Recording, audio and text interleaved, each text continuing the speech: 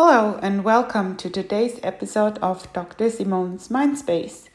Today I would like to talk to you about something that I'm experiencing myself, and it's about startups and startup coaching. Standing on your own feet and carrying all the responsibility is courageous and challenging and at times very lonely.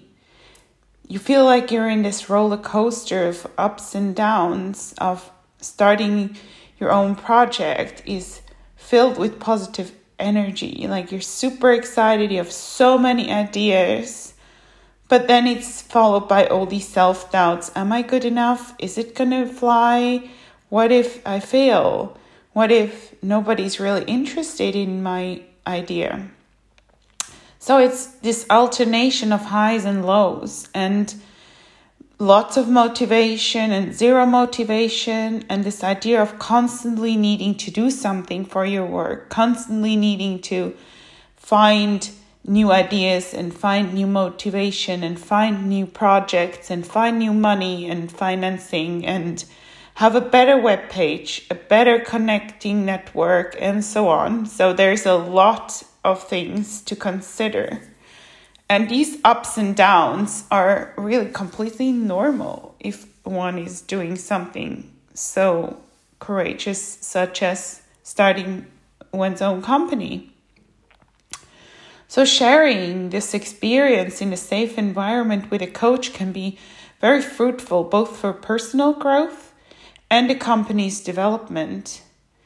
To discuss with somebody neutral outside of the startup and outside of your own ideas, and also in a protective environment where ideas are not going to be shared with other people. So you can really trust your coach. Hopefully you have a good one, that you can sort of develop your project plan further. You have your business idea laid out on a table and share it and sort of brainstorm over it together. Not from a sort of a professional side, but more from a mental well-being side and from a self-developmental way. And maybe you can also let some of the burden be contained by somebody else, such as your coach, because all the risk-taking causes a lot of anxiety, and that a coach can definitely help you with channeling and finding ways to contain your anxiety and maybe also the amount of stress you have. So it really can be very helpful to reduce your stress and anxiety by the help of a coach, because both stress, anxiety, as well as depression, they reduce your sense of focus and your ability to be creative and innovative, because you're sort of preoccupied in finding ways to curb your anxiety.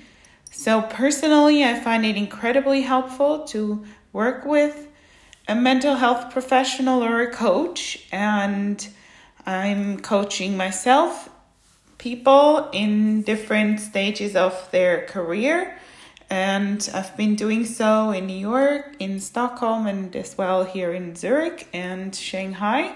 So I have been seeing different people around the world struggling with similar problems, and therefore I think it's really important to say it's normal that you feel that way, and it's also very helpful to actually reach out and get yourself somebody to help you contain all these things you otherwise need to carry yourself, especially being in a startup position where you don't have a big network of other people within your company that you can lean on to.